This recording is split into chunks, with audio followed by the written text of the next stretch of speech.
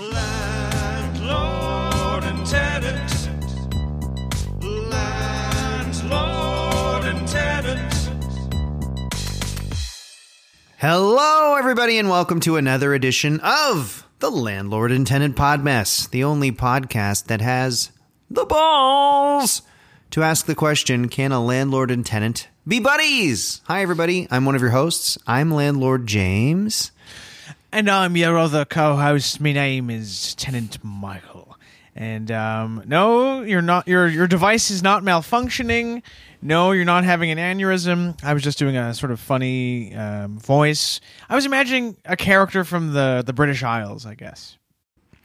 Very well-developed character. And to be fair, we don't know that the people aren't having an aneurysm, but I mean, we don't know for sure. We don't know who's listening to this and when. You could be listening to this 50 years from now. I do know a sizable portion of our listenership are 78 plus, so there is a chance, there's a strong chance actually that someone every episode is having an aneurysm while listening. Very good point. So we're back. We had a bit of a weird episode last week. Weird alert. Okay. We were hacked flat out. Yeah. People don't, that's the thing. People don't want us getting our message out. The mainstream media doesn't want us getting our message out. Do you honestly think, Mike, that the CBC and CTV and Global want the opinions being expressed on this podcast getting out to the public? Hell no. No, the things we say on this show, me from the left and you from the extreme far right, if enough people heard them, there'd be chaos in the darn streets. And last week, we had a whole interview scheduled to go. We had it recorded, and then some of the audio went missing. And you got to figure who's behind it. We're pointing our finger at Russia. We're pointing our finger at the Balkans. Those hackers, they don't mess around. Well, for me, you know what? It really reminds me of how how convenient. Oh, we just find all these votes for Joe Biden just in a trunk somewhere or in the boot of our car. Well, I'm feeling like that too about the podcast because, oh, how convenient. In the episode where I really let loose and really told you how I feel, I give you all my thoughts on carbon and how we're actually not putting enough of it into the atmosphere. How interesting that episode gets hacked and gets shortened by quite a bit. Yeah. It's wild. It's been a good week for right-wing comedians who are making sketches where they're pretending that they're counting votes in Nevada or Pennsylvania, and the joke is that they're just throwing the votes away for Trump and making up votes for Biden. They're very funny. Yeah, I haven't seen that. Is that that's a thing you've seen on the internet, huh? It's a new genre of comedy sketch. Are we talking about the Hodge twins? I haven't actually seen them do this, but I can imagine they'll do a stunning take on this, this concept. Those two hot Republican twins must be pissed this week, huh? Yeah, I hear that they've... Yeah. Everybody, it pisses me off. Everybody always says there aren't conservative celebrities and comedians. Hi, the Hodge twins? Exactly. Have you watched the Hodge twins? It's, people don't realize it at the time, but we're going to look back at them and be like, yeah, that's Seinfeld for 2020. That's like Friends, The Office, wrapped into one brother-brother combo. I'm going to go a step further and say that they should do, all these shows are being rebooted, right? From the 80s and 90s. I think that they should do a reboot of Seinfeld starring the Hodge twins as two of the main characters in the show. Like Jerry and George. Yeah, so it would be, that'd be fun. I would say, I don't know how you feel, but I think that Jerry should be played by Kevin Hodge, and maybe George Costanza could be played by Keith Hodge. Do you think that's a fair sort of casting decision? You know what? I see Keith as a Jerry. I think Keith has that, that wit. What's the other guy's name? Kevin? Oh, yeah, Kevin and Keith, yeah. Kevin's more of a schmuck, Kevin is the guy going, do I have shrinkage, Keith, to me, is the wry, ironic wit guy. It'll be nice to see a Seinfeld for the 21st century where, you look at the old Seinfeld, is it funny? Yes. But are George and Jerry kind of wieners. Yes. Whereas when you have, what are their names again? Kevin and Keith Hodge, the Hodge twins, playing Jerry and George. These guys are buff. They're big. You're not ever afraid that, a gust of wind is going to blow them out of the apartment onto the streets of New York, You're 100% right. Also, we do know that Kelsey Grammer is a conservative comic. Yes. I'm surprised he hasn't hooked up with these guys. He could play Kramer. What's that? Oh, he could be Kramer. That's a great idea. Kelsey Grammer as conservative Kramer. Yeah. And you know who Elaine would be? Elizabeth from The View? Well, she'd be great, but how about this? Roseanne Barr. Oh, wow. This is good. Right? Wow. So for Kramer, Kelsey Grammer would bust into the apartment and be like, Jerry, did you read the news about, pronouns, the new pronouns they want us to say? It wasn't a good Frasier, but you get the idea. It was great. I really loved it. And it's funny. And then the Hodge twins, they would, of course, not be having any of this stuff because they're very far to the right, and they have no time for PC, bull roar, let's say. You can say bull S, Michael. Jeez. Yeah. Oh boy, that was fun. All the ideas we come up with on this opening segment off the top of our damn heads, we're giving away ideas for free. Yes. I know people are listening. I know people listen to this from CTV. I know people listen to this from probably in the States too, HBO, etc. People at the BBC listen, across the pond. Before we leave this That's a good line, Michael, across the pond. Yeah, I didn't make it up. Like an ocean is a pond. Before we leave the Seinfeld reboot behind, can I just make one more casting suggestion? Aye, aye. Do you know the character Newman? I believe I do. Yes, from Jurassic Park. Newman is from Jurassic Park. Wayne Knight. He moved from Jurassic Park to New York to take the job as a mailman. Oh, right, because it's the same universe, right? Yes. The Jurassic Park and Seinfeld are in the same cinematic universe. Right. That's why half the season of Seinfeld would be in Manhattan, half the season would be at Jurassic Park. And, at an island off the coast of Ecuador. Yes, absolutely. So we're making this conservative reboot of Seinfeld. We need a Newman. We need him. He's an integral part of the show. I have two pitches to play Newman. Number one, James Woods. Right? I love it. He's got that kind of fun, like you love to hate him, right? Yeah. Hi, Jerry. I'm James Woods. Yeah. Yeah, and he's got that famous comic timing of his. And Jon Voight. He might be a little older than we imagine Newman to be, but I think he's got the acting chops. No one can deny that. How about this? Do you remember the episode of Seinfeld where Jerry thought he had bought... George thought he had bought Jon Voight's car. Yes. Remember that? So he's already in the universe. Exactly. Here's my twist. We bring back Jon Voight's car, Knight Rider style. Jon Voight voices the car speaking to the Hodge twin, to the Hodge twins as Jerry and George. He gives them advice on how to resist the bullshit the media is spewing to us on behalf of the Democratic Party. I mean, you know what I'm saying? The car can explain this whole situation going on right now and how the media is claiming that Trump has won the election when it's not decided by the media. I'm sorry. It is decided by the courts. Right. And he'd be like, after telling them about politics, he'd be like, also, my daughter doesn't talk to me anymore. And he'd tell these things to Kevin. Beautiful daughter doesn't talk to me anymore. Billy Bob used to be my son-in-law. Honk. Yeah. Now that would be a Thanksgiving. Okay. Seinfeld. We just did it. That's Seinfeld. I had as a kid the book Sign Language. James, this is our 171st episode, and you've never revealed this detail from your childhood. I did. I don't remember it too well, but it was a classic cover of Jerry kind of with a hand on his face and a black turtleneck, kind of looking to camera. You know, a classic comedian book that's not really a book. Were there full chapters, or was it just like one-liners sort of put together to look like a book? I think it was like his stand-up fleshed out to somehow read his observations in chapters, but right. Was there a full chapter on cereal or Superman?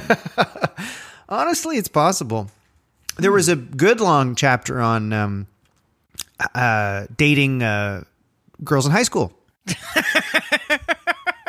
Sort of a lot of tips on what cartoons are popular at the time. What time school lets out, where to park. Age of consent across the United States, each state. That was the appendix, actually, was different states' age of consent. What's the deal with age of consent laws in California? It's too high.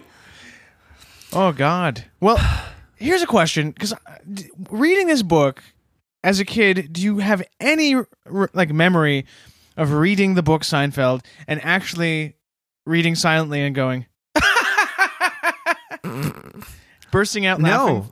Truth be told, the only memory I have of it, genuinely, is reading it on the toilet. It was behind the toilet that I used. On the toilet, in the little thing where you put books sometimes. There was Seinfeld and Uncle John's bathroom reader. Right. Something for every taste. Oh, yes. They don't still do that, do they? The Uncle John's bathroom reader.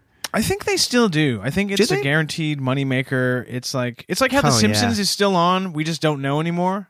Right. That's right. Yeah, probably the people putting out Uncle John's, it's like printing money. Yeah. You got to get one every year.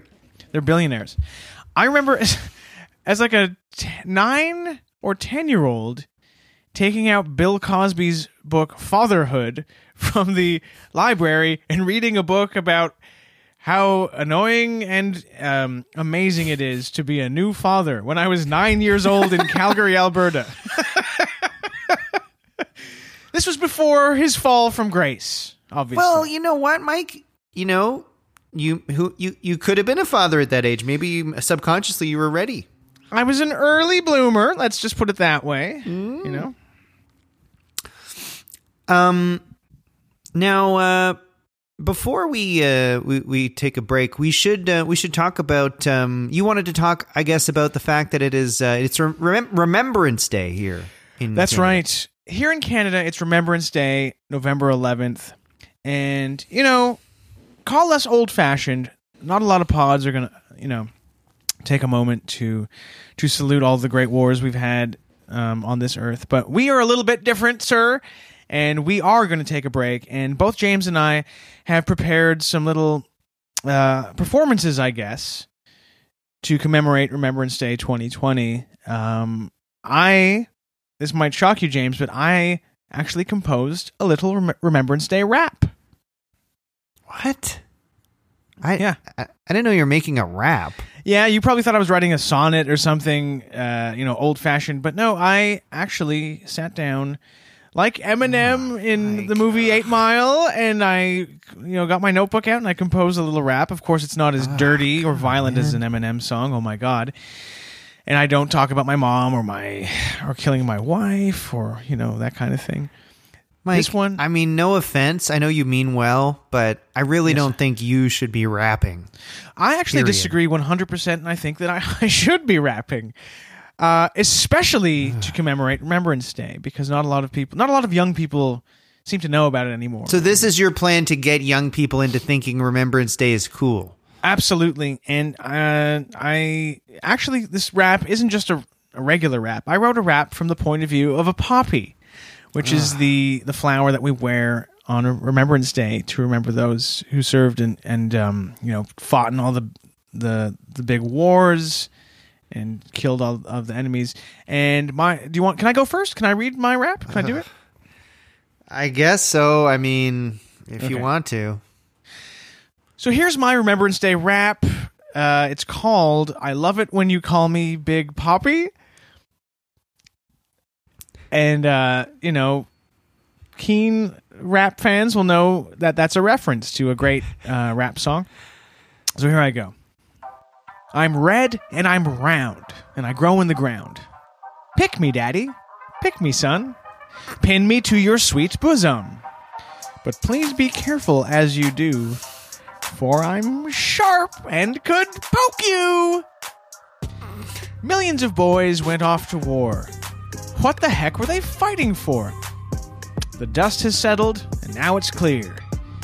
They fought so we could podcast here. Lest we forget, y'all. Okay, so... End of rap. So that's your rap, huh? Yes, it's called I Love It When You Call Me Big Poppy. Oh, my God, man. So it's from the point of view of a poppy. It's a little surreal. It's like one of those... It's like a Salvador Dali painting where everything's melting and you don't know quite what's going on, but you're just sort of stunned by it. Definitely don't know quite what's going on, yeah. Right. Mike, have you ever heard of the band DC Talk? Are they a new group? Are they... No, they're a group from the 80s and 90s. Maybe you should check out. You might like. Okay, I'll have to Google them. Sounds good. Yeah. Oh, right. So I was supposed to have something too, right? Yeah, we talked about this last week when we were planning. Yeah. Sorry, this episode. You have something, right? You wrote something. Yep. To commemorate Remembrance Day. Okay. I do. Yeah, I wrote a little thing, just a little sort of speech or little. What would you call it? A little poem. Don't be modest. Don't be modest. You put some work into it. You know. I did. Okay. Well. All right. Should I just go? Whenever you're ready. I don't want to rush you, but take a deep breath, take a drink of water if you need to, and just believe in yourself because I'm sure it's coming from the heart, and that's good. All right. Here we go. If I was on that plane with my kids, it wouldn't have went down like it did. There would have been a lot of blood in that first-class cabin, and then me saying, "Okay, we're going to land somewhere safely. Don't worry." So. Huh. Well done, friend. Very, very touching, very intense. Thank you. Well, it's from the heart, and I just wanted to do honor to people. So yeah, right. Yeah, it's really good. By the way, could I unrelated? Could I just do you have your driver's license on you, James? My driver's license? Yeah. Would you mind if you have it on? Can I see your driver's license just for a second, maybe? Sure. Here you go. Sorry, I don't mean to be weird. No. If you have it, I'd love to see it. It's just that I want to make sure that the name on your driver's license is the name of the guy who wrote that speech you just gave. Because the guy who wrote that speech, his name is actually Mark Wahlberg, not James Hartnett. Fine. Okay, fine. I forgot to do a stupid Remembrance Day poem. No one wants to hear us do a poem anyway. Jesus So, Christ. I forgot. So I Googled what Mark Wahlberg said about 9/11, and I said it, okay? Jesus. James, this is the lowest thing anyone has ever done on a podcast. Passing off Mark Wahlberg's thoughts on how he was better than all the passengers on Flight 93. You're passing those words off as your own? You know what? I bet my recreation of Mark Wahlberg's words is a better honor than your stupid rap. We'll leave that up to the listeners to determine. We will. But because I bet they would say, hey, you know what? Sure, he was using someone else's words, but there's a lot better than, you rapping. Here's I swear to God, if the listeners get back to us and say they liked your plagiarism of Mark Wahlberg's words better than my rap, I'll kill myself. Okay, you're on. You're on. Okay, we're on. Shake. It's a bet. It's a bet. All right. We've each got something at stake here. It's a bet. So listeners, let us know. We're on Twitter at LTPodmess and Instagram at LTPodmess. I guess Bin Laden and the 9/11 terrorists were, obviously they were bad guys. Let's be clear about that. Absolutely. But I've never associated that Mark Wahlberg speech with Remembrance Day. What, Flanders Fields? I wouldn't be, Mike, the way things are going, I wouldn't be surprised if that kind of replaced Flanders Fields as the Remembrance Day, hit. In Flanders Fields, the poppies blow between the crosses row by row versus if I'd been on that plane, there would have been a lot of blood up there. Or it could have been a mashup. In Flanders Fields, the poppies blow. If I had been on that plane, things would have gone pretty differently. If there had been a sort of like slam poetry competition between Mark Wahlberg and John McCrae, who wrote In Flanders Fields, I guess I have to admit Mark Wahlberg would have won with that 9/11 speech. You know what I mean? What a wild take too on 9/11. I think that is very respectful to all the people who were on those planes to point out that had you been on it, it wouldn't have crashed because you would have taken care of it in a way that those people didn't. Yeah, it's very nice of him to have done that, and pretty classy, to sort of point out, hey, do you think you guys sort of failed? Yeah. Well, before we end the segment, Mike, we should mention that we do have a Patreon. We have a Patreon. You're not lying, James. You're right. And you can find it at patreon.com. Fuck, I always forget this. There's something wrong with me. patreon.com/landlordtenant. Why do the name of our show. The name of our show. I know. Anyway, please check it out. You'll get a bonus episode if you subscribe. And even if you don't subscribe, thank you very much for listening. If you could rate and review us, we're grateful. And if you do subscribe, we're grateful too. Damn grateful. Mm-hmm. We're damn grateful. We damn love you. And we really do appreciate it. All right. Well, why don't we take a quick break and come back with our guest. Okay, and welcome back to the show, everybody. This is going to be a good one. Our guest this week is a prolific tweeter, a political agitator, and a walking, talking encyclopedia of pop culture. He's also about to launch a brand new podcast called Junk Filter. Look, everybody, it's Jesse Hawken. Hey, Jesse. Hi, everybody. Hello. Hi, Jesse. Good to talk to you. Hello. Nice to talk to you, too.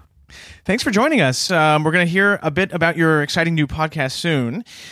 But first, it's been quite a weekend. I think we'll all agree. A bit of a wild weekend. Everything kind of changed on the weekend. Yeah. The record scratch moment. Of course, we're talking about... now, we are all recording in Canada, but the great foreign election that happened in the United States over the weekend, President Joe Biden was elected, basically. There's no other way to say it.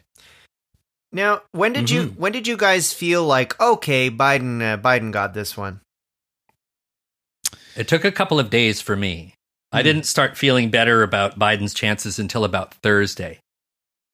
That's when all the votes started coming in from Georgia and Pennsylvania in the big cities. And it started to look like whatever Trump's plan isn't going to work. Right. What I think Trump was trying to do was he was trying to hold back the mail-in votes from being counted in some states to create this optic on the night of the election that he was winning. And I think he expected the media to fall in line with that. And they kind of didn't this time.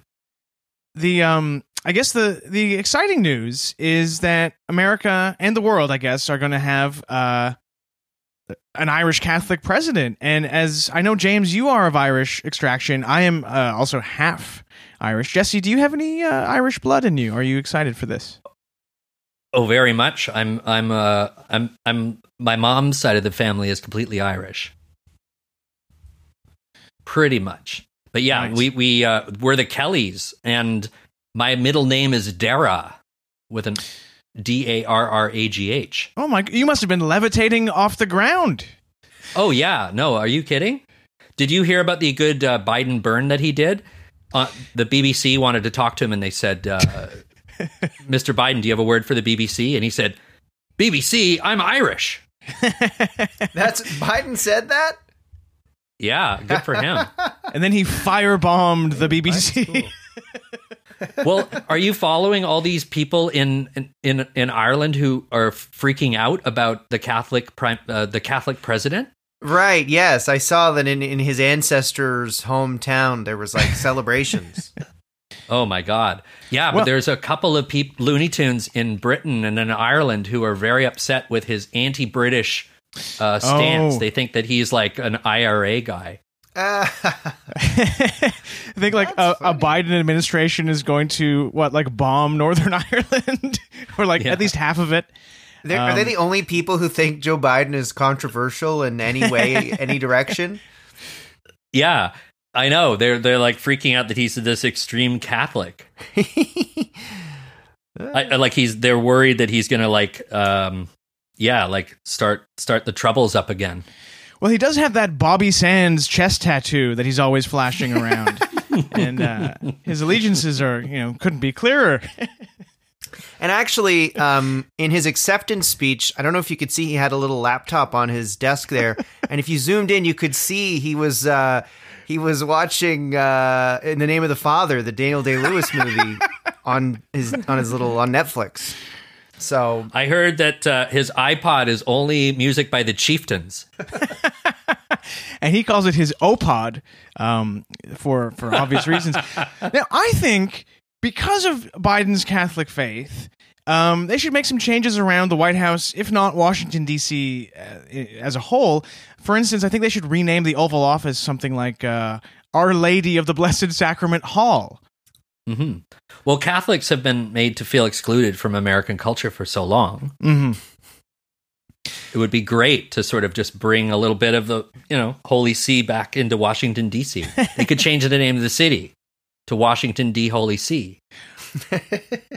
And they should relocate the Pope to Washington, D.C. Isn't that a fear? Like, that was a fear that people had, like, when JFK was running, that, he wouldn't be loyal to America, he would be loyal to the Vatican. Yes. That is such a funny idea. Absolutely. And it'd be so funny if Biden was loyal to the Pope over America. That's pretty funny. I think I remember sort of an anti-Semitic thing going around when Lieberman was going to be vice president, that would he be loyal to Israel? I feel I heard that as a narrative. So, but that's a deeper cut to worry about that he'd be loyal to the interests of Ireland. Not as common. Obama was supposedly... What's that? Obama was supposedly, in league with Islam or whatever. Right. Yes. That's funny.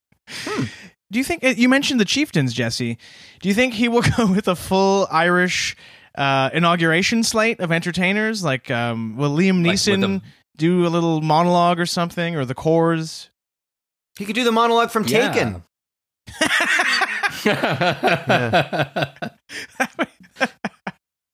That would be fantastic. Do you think that he could conceivably invite Bono and The Edge to the inaugural?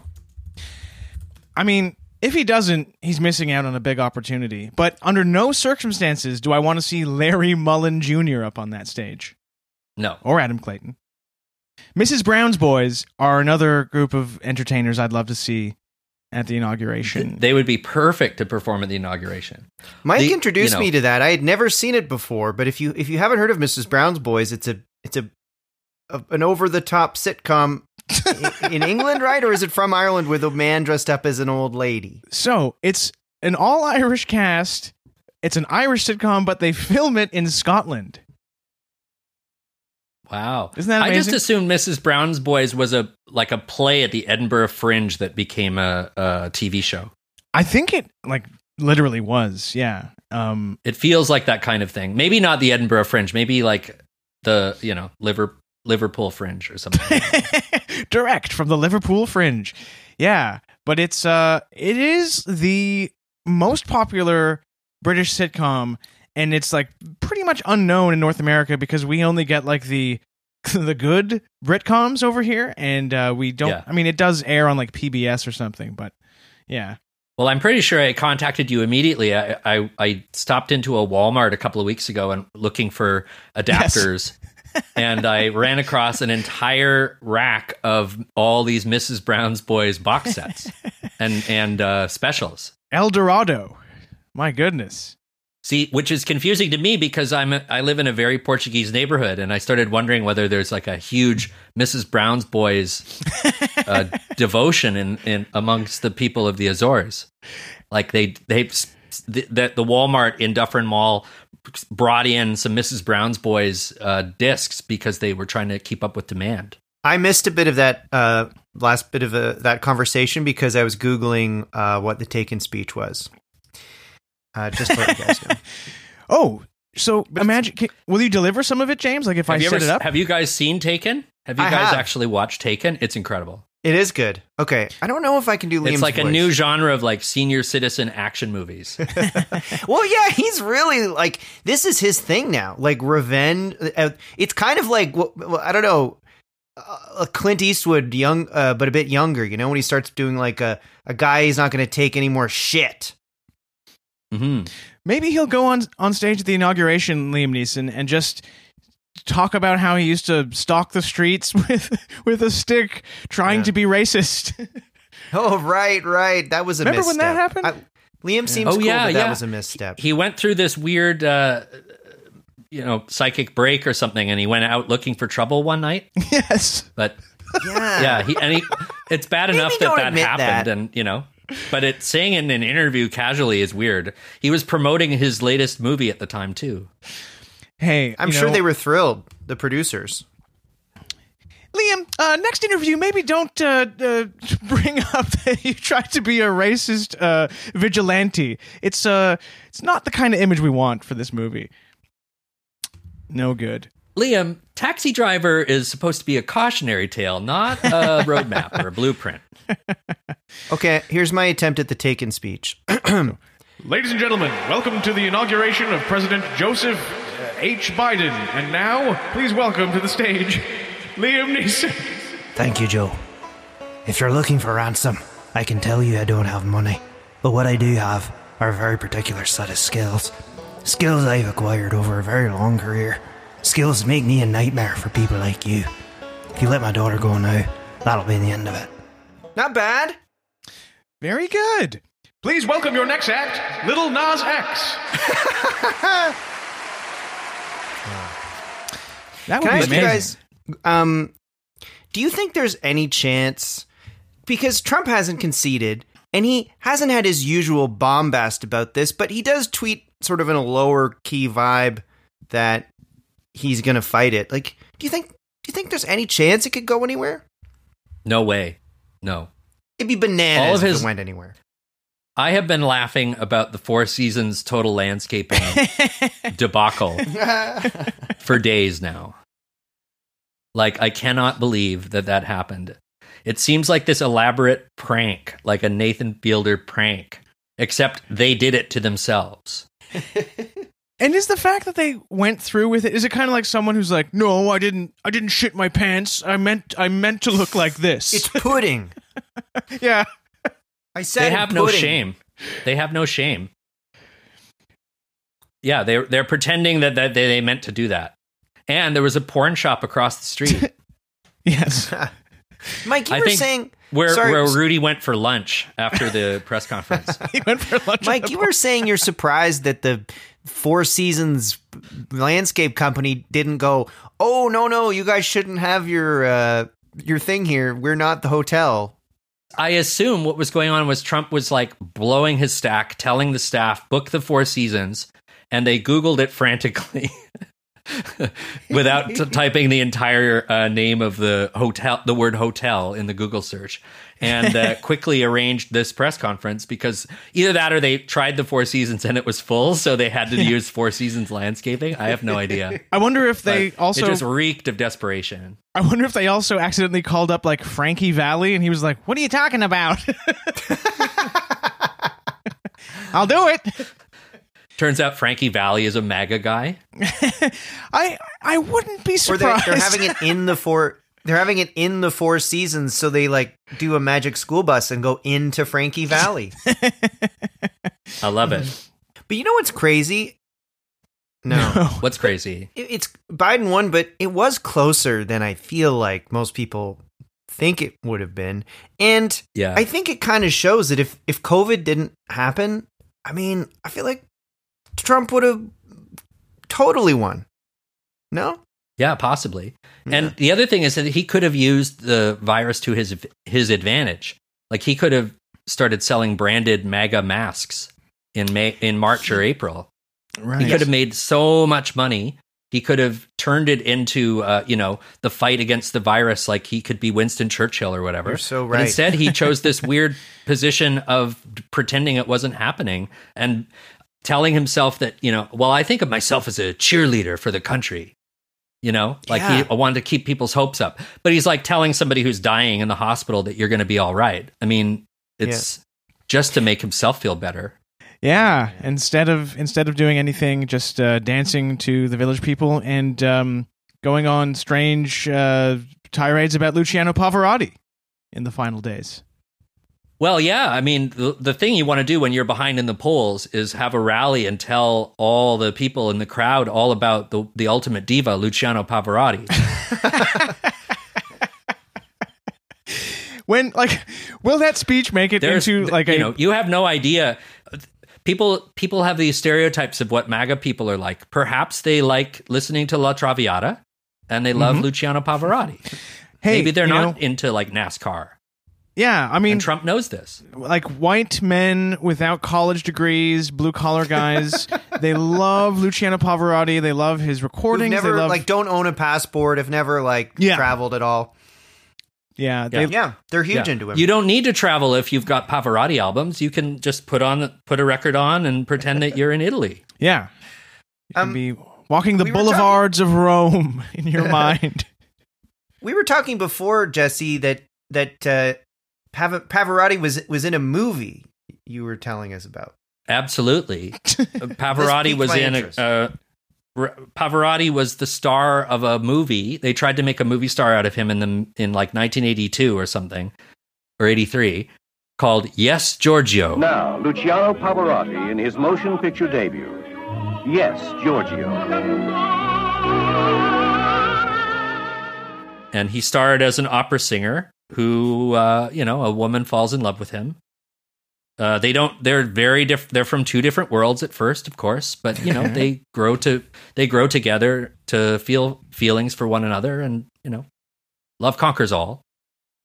But it was Luciano's debut as a performer, and most of I've watched it on pay TV when I was a teenager, so my memories are a little dim. But he basically stammers through all his dialogue. He's just like. He's like starring in a proof of life film. He doesn't look like he wants to be there. And there's zero chemistry between him and Catherine Harold, who plays his assistant, who falls in love with him. She used to be Albert Brooks's girlfriend. So, that's a huge step down. Oh, boy. Down to Luciano Pavarotti. So was this movie the sort of Cool as Ice of its day, the Vanilla Ice vehicle, where they thought like, hey, we got Luciano Pavarotti. He's a good-looking guy. Women love him. Let's put him in a rom-com and see what happens. Yeah, I mean, it was the go-go 80s. People were willing to try any ideas. And, a Luciano Pavarotti as a matinee idol? Or as a rom-com star? Sort of the Hugh Grant of the early 80s. Well, or maybe sort of like a Dudley Moore kind of unlikely sex symbol. Right. I'm looking at Google images of Yes, Giorgio, and it's very funny seeing big old Pavarotti acting in a scene, clearly. It's very weird. Now, I'm on the Wikipedia page here, as I assume you are, James, and I'm just, here's some facts about Yes, Giorgio. The film had a budget of $19 million, and it recouped $2.3 million at the box office. And is that U.S. or worldwide? I assume it's worldwide. And also, Siskel and Ebert selected Yes, Giorgio as one of the worst films of the year in a 1982 episode of At the Movies. So, yikes. Well, Siskel and Ebert are notoriously hard markers, and they never liked any movies really. So I'm not surprised that they didn't like Yes, Giorgio. Right. Well, the movie could have started the Yes, Giorgio cinematic universe if it were made today. I wonder who would be the current Giorgio, because obviously Pavarotti, he's no longer with us, And I assume the they would Canadian have tenors? Canadian tenors, or The like one who got kicked out for singing "All Lives Matter." I love the Toronto Sun. Whenever an athlete would kneel during the national anthem, a Joe Warmington type would be like, "That's a disgrace. That is disgraceful. This does not belong on the sports field. Sports is supposed to be about competition, not politics." But then during one of the games in Toronto, what are they called? The Canadian Tenors? I think the Toronto Tenors? Canadian Tenors, and yeah. Sort of like Canada's version of the Three Tenors, but even more a very low rent version. So they sang the anthem at a Raptors game or something, and one of them just changed the words of the national anthem. Yeah. And Joe Warmington defended him for speaking from the heart. Because this guy, he changed. It was like this. It was like, "With glowing hearts, all lives matter." Like he did something like that. But people say he didn't really get, like he was stupid and he didn't really realize the racial connotations. That's what they all say. Well, true. They know what they're doing. True. So we were talking about Luciano Pavarotti. Without a doubt, people on all sides of the political spectrum can agree he was one of the most famous Italians who ever lived. And recently, the Italian-American actress Alyssa Milano tweeted that she was happy because Dr. Jill Biden will make history as the first Italian first lady. And Jesse, I think you told me about this, and I had no idea Dr. Jill Biden came from that part of the world. No, she's actually Italian. Her real name is Dr. Giuliana Di Benedetto or something. I can't remember. Huh. She took an American name when she moved to this. When her family came over to Ellis Island, they gave her a new name, and they also made her a doctor. So now she got a doctorate when she arrived at Ellis Island.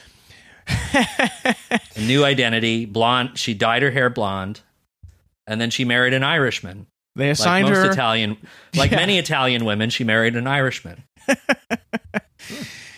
And she'll make history as the first, I guess, part Italian first lady of a president who's in the final stages of Alzheimer's. So that's, a huge She first. will also be America's Nana, too. Right. Oh, right. Nona. I'm sorry, America's Nona. She'll serve up lasagna to guests when they arrive at the White House.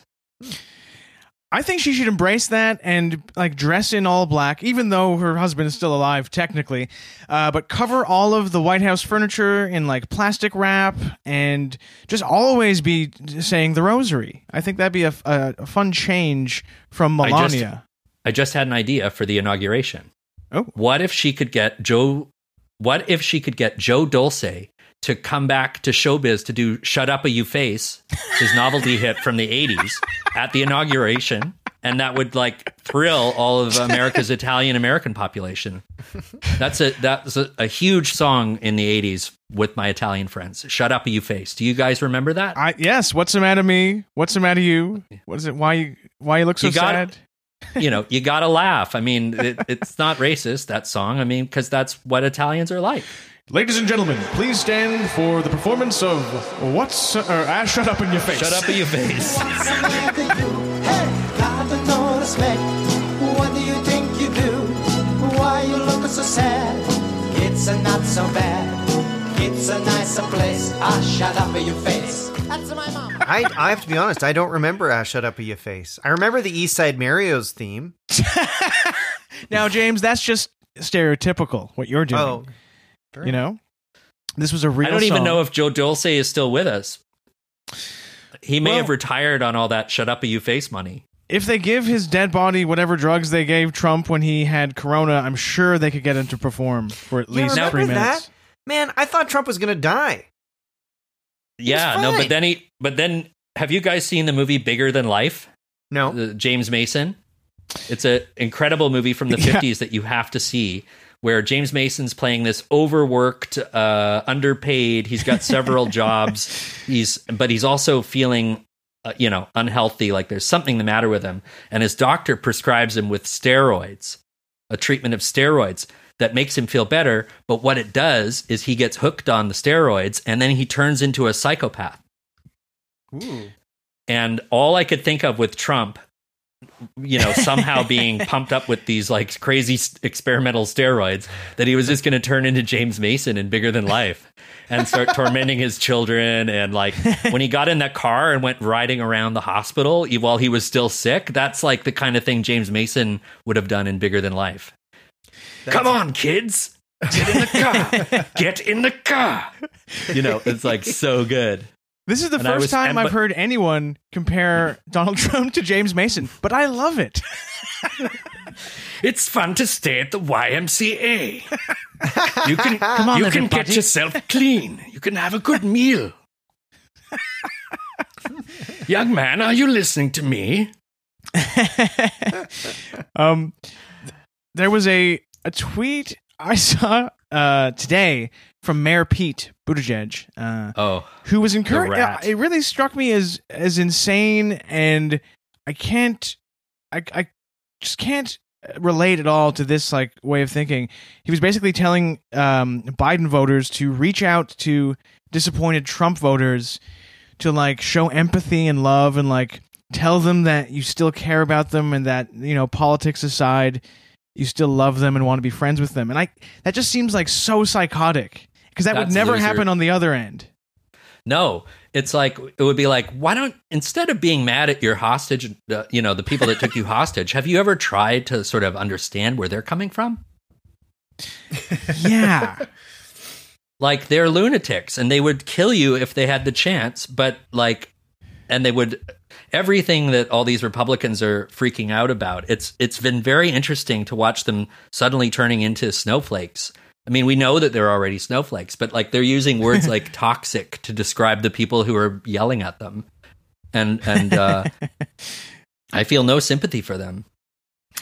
Yeah, it's interesting. I noticed like it felt like some right-wing guys were like taking a couple days to recalibrate. I noticed like I looked at Ben Shapiro, his Twitter account, and it felt pretty quiet for a couple days. I almost felt like he was trying to strategize, like, how do I approach this particular situation with Trump not conceding? And yeah, it's very like here's one of his tweets. I'm sure that Democrats are looking forward to the healing and reconciliation with the millions of Americans they think are racist, sexist, homophobic bigots. You know what I mean? Like, it is sort of a snowflakey zone they've gone into. Yeah, like, first of all, where's the lie? I mean, that's who they are. Yeah. They just don't like to be called it, but they don't want to change anything. And the other thing about all this, why can't we all get along stuff, is like, you're on the back foot if you're on the left, because they just want you to agree with them, but they're not going to give you any concessions. Right. It's true. And also imagine, like, what does that phone call sound like? Like a kid being like, "Hey, Grandpa, I love you," and the grandpa is like, "You're a pedophile controlled by Venezuela." Like, Happy Thanksgiving. Biden's a clone. Trying to understand Grandpa. He could be right. Tom Hanks could have been executed by a firing squad and replaced with a hologram. Grandpa might be onto something. Is there like a part of you guys that obviously, you're relieved. You're so relieved that it seems like it's gone pretty smoothly, and it wasn't too crazy, the whole election process. But there's like a part of me that was like ready for like, it's gonna get crazy. It's gonna be wild, like Civil War, and then it's not. And then like, of course, I'm so happy that that's the case. But then there's like a tiny part of you that's like, oh, I guess that's it, huh? No, you know what I mean? Yeah, it was a bit of a letdown. The great Kevin Sorbo. Absolutely. TV's Hercules, who's a big right-winger. Yeah. He said, I think it was him. I'd like to think it was him anyway. He said something like, well, did you notice that 70 million Americans didn't get their way in the election and there wasn't one riot, one torn down city? Makes you think, doesn't it? And it's like, yeah, it makes me think that you guys are all talk and no action. You just, like, there are psychos out there, but like, they're not going to mobilize. Jesse, just really quickly, have you ever seen the Kevin Sorbo series Andromeda? No. It's on like Crave in Canada, and I watched the first episode. I don't know why. It's kind of like a bad Star Trek kind of style, and he's the captain. Anyway, if you're ever like drunk and flipping around TV, flip it on. It's insanely bad. Well, I'll tell you a little funny story. When I worked for the Toronto Film Festival, one of my gigs there in the Springs was to assist with in the programming department, because they got all these unsolicited. They would have submissions, right? Open submissions, and so you got a lot of films from unknown filmmakers and low budget filmmakers, and also people who just submit their movie to any single film festival. Like they just send them to each and every film festival, even if like they're not appropriate for the festival or have no hope of getting into the festival. And so one of my jobs there was to go through these films and watch them and direct anything of note or of interest to programmers. But every year there was at least one Christian movie with Kevin Sorbo in it. It was kind of nice to see this sort of alternate universe version of Kevin Sorbo, like the films that he stars in that no one will see outside of maybe a cast and crew screening and film festival submission departments. Like, because they're not good enough to be seen, or, not good enough to charge money for. Did you never, as a joke, just like say this one's going to the top of the pile? Let's have this as the opening night gala at TIFF. Send this right off. Send this right off to Cameron Bailey. He needs to see this incredible performance from Kevin Sorbo as this teacher who doesn't believe in God, but then suddenly he has this moment where the Lord touches him. That's great. But like, why would you spend $150 on sending a Kevin Sorbo movie off to be accepted for the Toronto Film Festival? Like, what were you thinking? Usually the Toronto International Film Festival is really known for kind of like this sort of homespun Christian feel-good movies. It's like the galas this year include the latest works by Michael Haneke and Claire Denis, plus the new Kevin Sorbo movie where he plays a teacher. And Kirk Cameron's new film, In God's Loving Arms. Actually, there was a Kirk Cameron movie I've always meant to see called Fireproof. If you look up the trailer, have you seen that trailer? Very funny. He's a fireman who's like having very tame issues with his wife, and they're thinking about divorce, but then he's sort of convinced that it is wrong to get a divorce. And so I guess they don't. But do you think he made that movie because his wife was threatening to divorce him? Honey, watch my new movie, Fireproof, or what is it called? I believe it was Fireproof. Those are his underwear on their special nights together. So, Jesse, we're having you on because you are about to launch a brand new podcast called Junk Filter. Do you want to tell us and the listeners what the hell is Junk Filter? Well, Junk Filter is an idea that I had because during this entire pandemic, we've all been in our homes and we've all been worrying about what's going on, and we're all slightly afraid. But the two things that have been sustaining me through this are listening to very, very funny and intelligent people with their podcasts, and the very, very funny and intelligent people that I follow on what I call politics Twitter and film Twitter. And there are just so many interesting and witty people that I've engaged with that I thought it would be a good idea to start a show where I sort of reach out to some of the people that I clown around with in Twitter and see if we can hang out together and talk about the stuff that we talk about already, which is mostly film and music and politics and jokes, with an eye towards, touching base with each other about all the extremely online people that we are amused by, and the recurring fights that keep coming back up again, that, you think that you've already settled all these disputes, and then they come roaring back and we start making jokes. Right. And I thought it would be very, very nice to actually try to create a little human contact and distribute to have this sort of communication angle. And I think that it's worth doing. Right. And there are all sorts of people that I've that I've been in touch with about doing it. Now and I've also been feeling like being creative. That's a good feeling to have. And let me tell you, once you start living the podcaster lifestyle, you'll wonder how you ever existed without it. You know, you're going to start being noticed on the street. You're going to start looking better. Your skin will look nicer. It's I can't recommend it enough. I know you've got some amazing guests lined up. I'm not allowed to spill the beans, but they're very exciting. People should definitely check out the show and the Patreon. But can you give an example of like some of the things? I know you have like a music themed one that you're coming out of the gate with. Yeah, I'll tell you what's the one that's coming. I'm hoping to put it out this week, and it's my good friend Marker Starling, the Toronto musician. We've known each other since we were teenagers, and one of the bonding agents of our friendship was our mutual love of the music of Richard Harris, who's best known for MacArthur Park, right, but is less known for all these very, very strange and ambitious concept albums that he did with, among others, Jimmy Webb, the great songwriter. And they are concept albums that are very interesting to look back at now.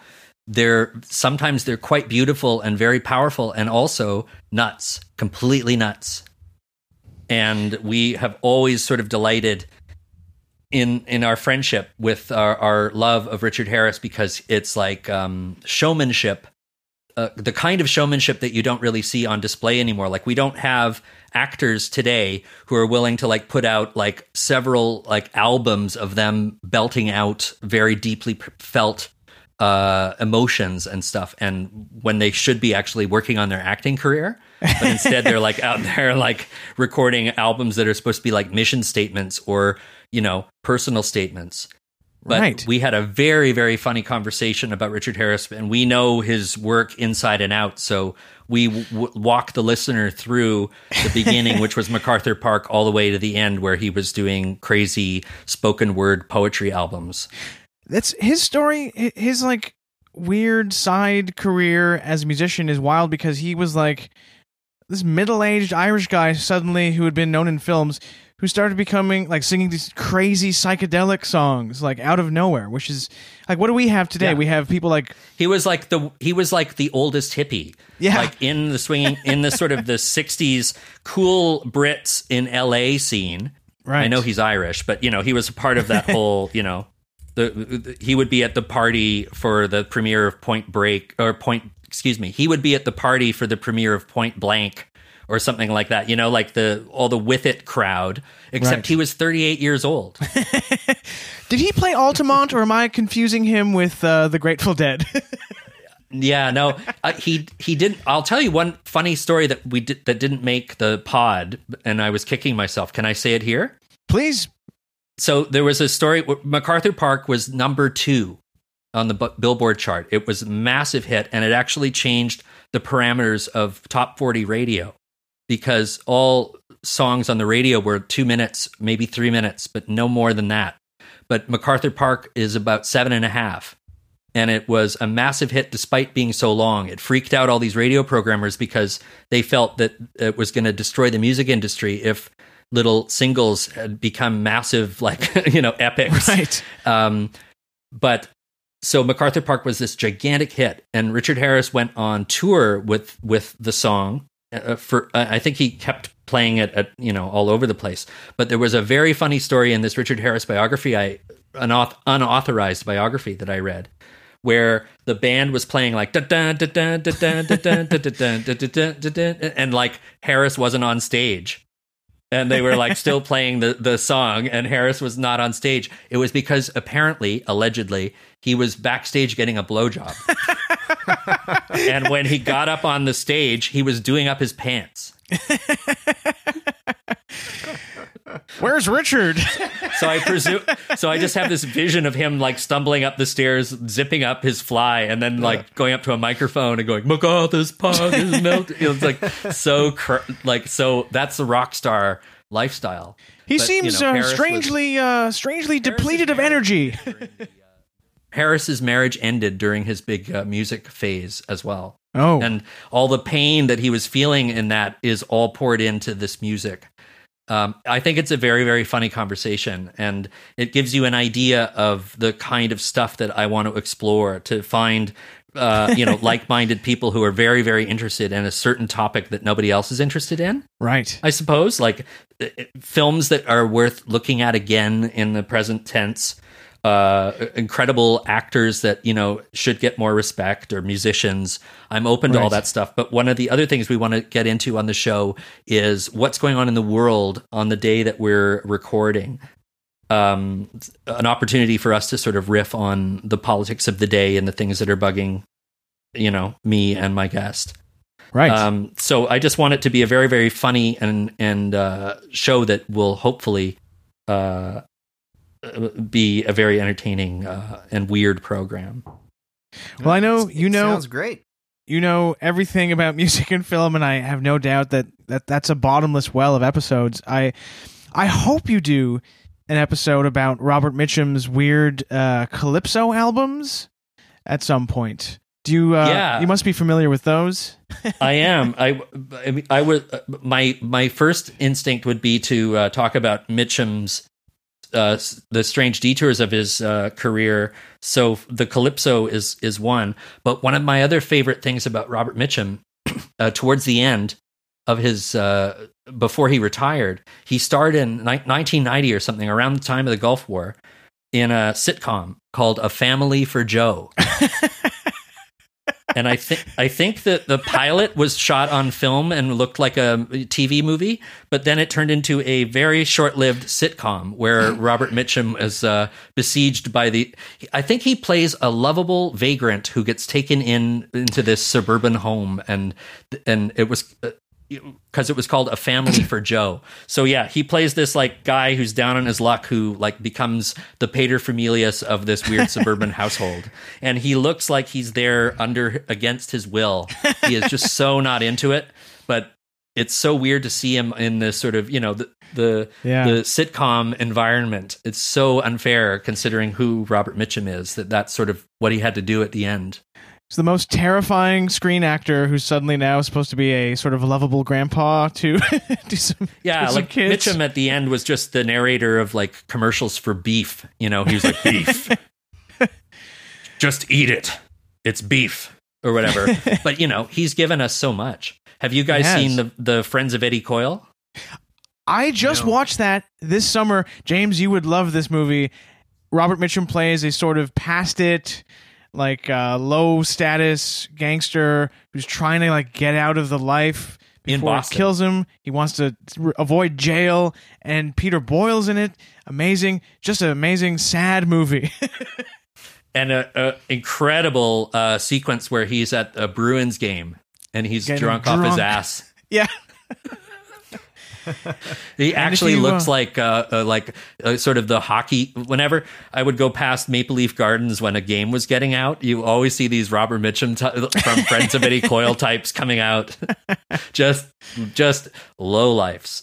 Just got tanked in the stands to avoid their fate. Like, you just get the sense in the scene that, like, yeah, Mitchum is like just doomed. It's really great. It's a great movie. And that reminds me of, I hope you do an episode as well about the Mickey Rooney sitcom, I think from the 80s, where he suddenly, the premise was that he was a roommate of some college students in a dorm, and I don't think the sitcom lasted too long. But I'd love to hear you talk about that. I can't remember the name of it. Somewhere on video, in my collection of video crap, I have this very funny clip of Mickey Rooney on the Deanie Petty Show promoting his new Stage West musical, or his Stage West comedy show. And they show this footage that, because whenever they would have a play, they'd send a camera crew in to film, sort of like the actors in dress doing a couple of minutes of the play for the media. And so Mickey Rooney comes out, and there's like a blonde with big boobs, and like Mickey Rooney goes, "You what?" and like holds this, what face for a few seconds. And then they cut back to the audience for the taping of the show. And Mickey Rooney he explains to the audience, the reason why there weren't many laughs was because we did that for the television cameras. It's like, that's not the reason there were no laughs, Mickey. I just love that he had to explain why he was doing this goony face and no one was clapping or laughing. It was silence. It was so grim. Oh, God. I believe anything Mickey has to say. I'm looking up now. So the sitcom Mickey Rooney did in the early 80s was called One of the Boys, where he was roommates with a young Dana Carvey and a young Nathan Lane, and it failed quickly. Is it on Amazon Prime? I believe they just added it. After this podcast, they will definitely put it on all streaming platforms. Excellent. All right, so we've reached almost the end of the show, and of course, it's time for the famous and popular segment called Draft Folder Disasters. Where we each reach into the dank, disgusting, wet recesses of our Twitter draft folders and read a tweet that didn't quite make it to the timeline for whatever reason. Maybe the tweet we decided wasn't very good. Maybe it was incomplete. Maybe it was just incoherent. Whatever. Here's a chance for us to read them and talk about them. And Jesse, I hear that you want to kick this segment off with your tweet. Thank you. Yes. I have very few. I'm going to in the future keep more of my draft tweets because sometimes I just go through them and I don't understand what I was thinking and I just erase them. What I should be doing is holding on to them and reading them again in 5 years and going, wow. But I found one that just made me laugh. It was on my iPad, and I haven't used my iPad as much lately, but I found that a few drafts sitting in the draft folder, and one of them, I burst out laughing because all it said was, is this a DM?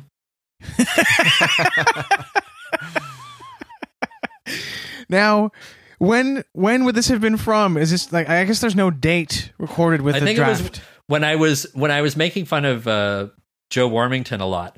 That's right. That's an actual tweet that he sent out. He wrote a tweet once that just said, "Is this a DM?" It's a real boomer tech. It was stuff. like my cover of the original classic.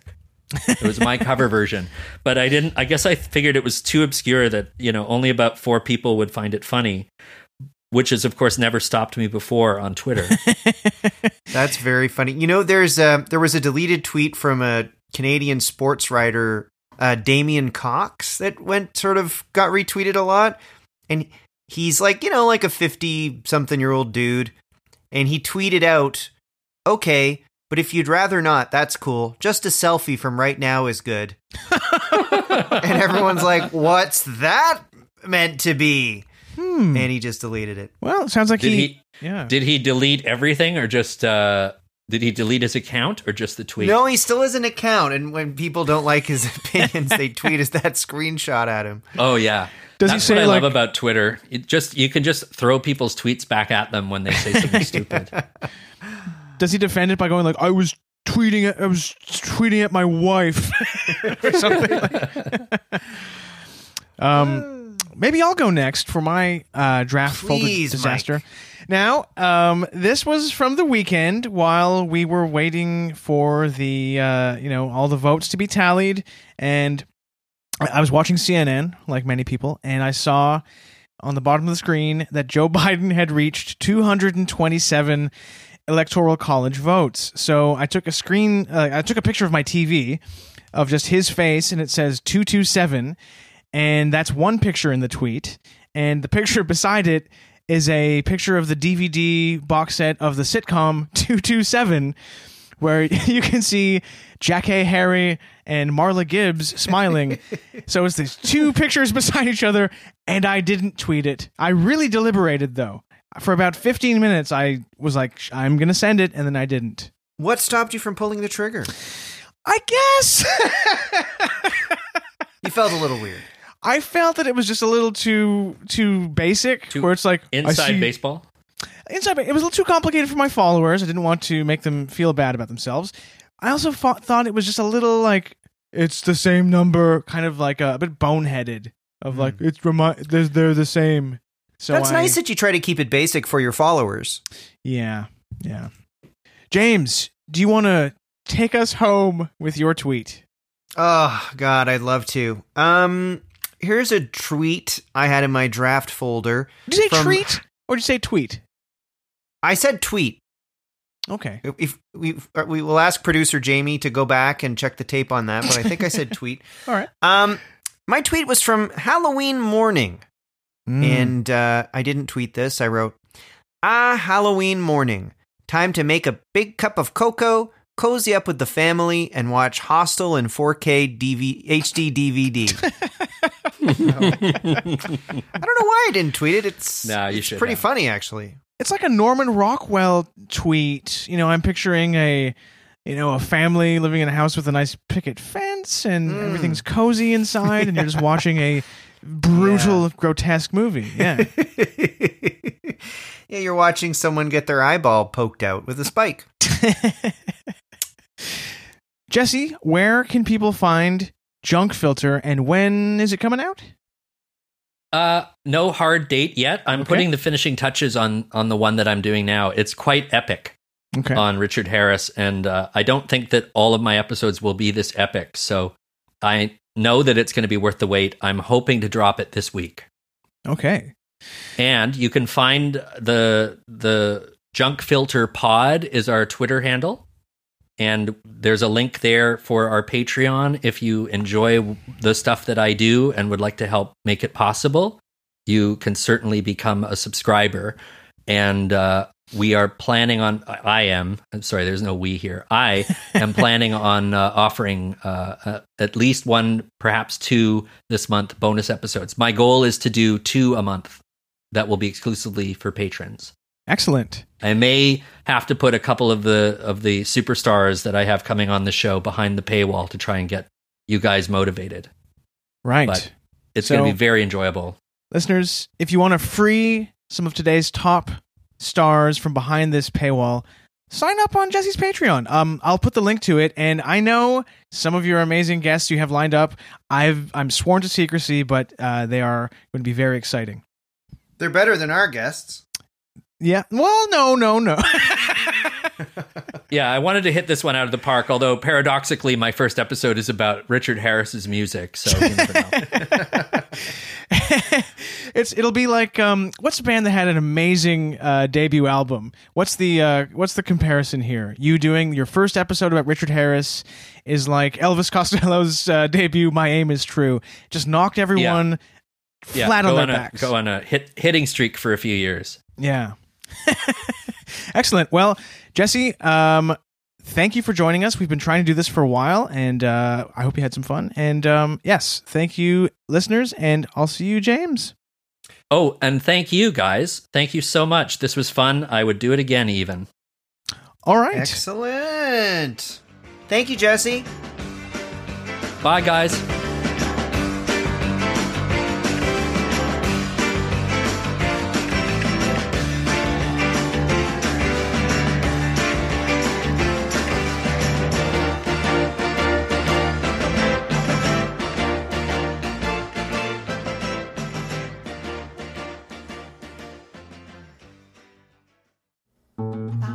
This podcast has been brought to you by the Sonar Network.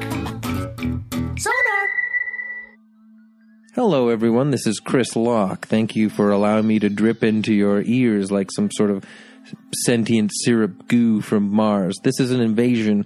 I'm here to promote my new podcast, Happy Good with Chris Locke. Subscribe to it now because it will make you feel good. It's about forgetting all the craziness, the nonsense, the stress, and we relax together and laugh. It's a silly stream of consciousness guided meditation to make you feel good, and it's on Sonar Network. Listen to it wherever you listen to podcasts or on Sonar Network, but subscribe and come along with me because it will be fun.